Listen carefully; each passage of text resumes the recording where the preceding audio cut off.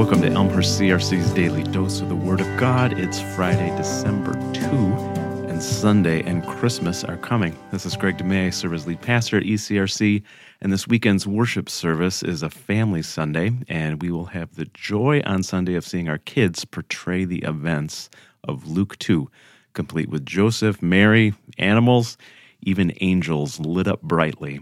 The children's presentation of Jesus' birth story will end with them singing Away in a Manger. Now, of all the songs that look forward to and celebrate Jesus' birth, this one is the most suspect. Let me explain, and why I still love that we sing it anyway. First, there's been a century-long rumor that Away in a Manger was written by the reformer Martin Luther. Sometimes the story goes that Martin wrote it especially for his young son Hans when he was just a small child. Alas, this is false and fake news. The best evidence is that Away in a Manger actually comes from the United States of America, written in Pennsylvania around 1885 in a Lutheran community, to be precise. When it comes to the lyrics of Away in a Manger, there's a few problematic lines theologically too. Notably, in stanza 2, we sing, "The little Lord Jesus, no crying he makes. The little Lord Jesus, no crying he makes."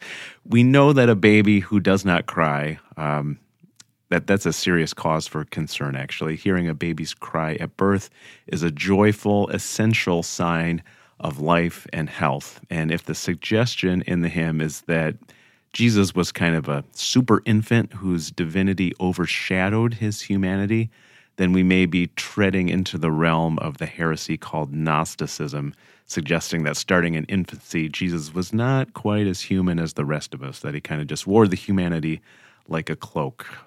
In fact, Jesus was human just like us. There are a few other little theological issues that I'll not bother you with right now, but what I've mentioned here briefly begs the question, should we keep singing the song and teaching it to our kids? To that, I resoundingly say yes. First, just musically, what a beautiful lullaby-like quality this tune has. There's love in the music. Second, any song that reminds us that the love of God brought Jesus to walk among us from cradle to grave and live a perfect life has a lot going for it. And third, the closing line is so good. Prepare us for heaven to live with thee there. The real gift of Christmas is that all of us are Christ's children by baptism, and that real life lies in store for all of us ahead in heaven. Will you pray with me?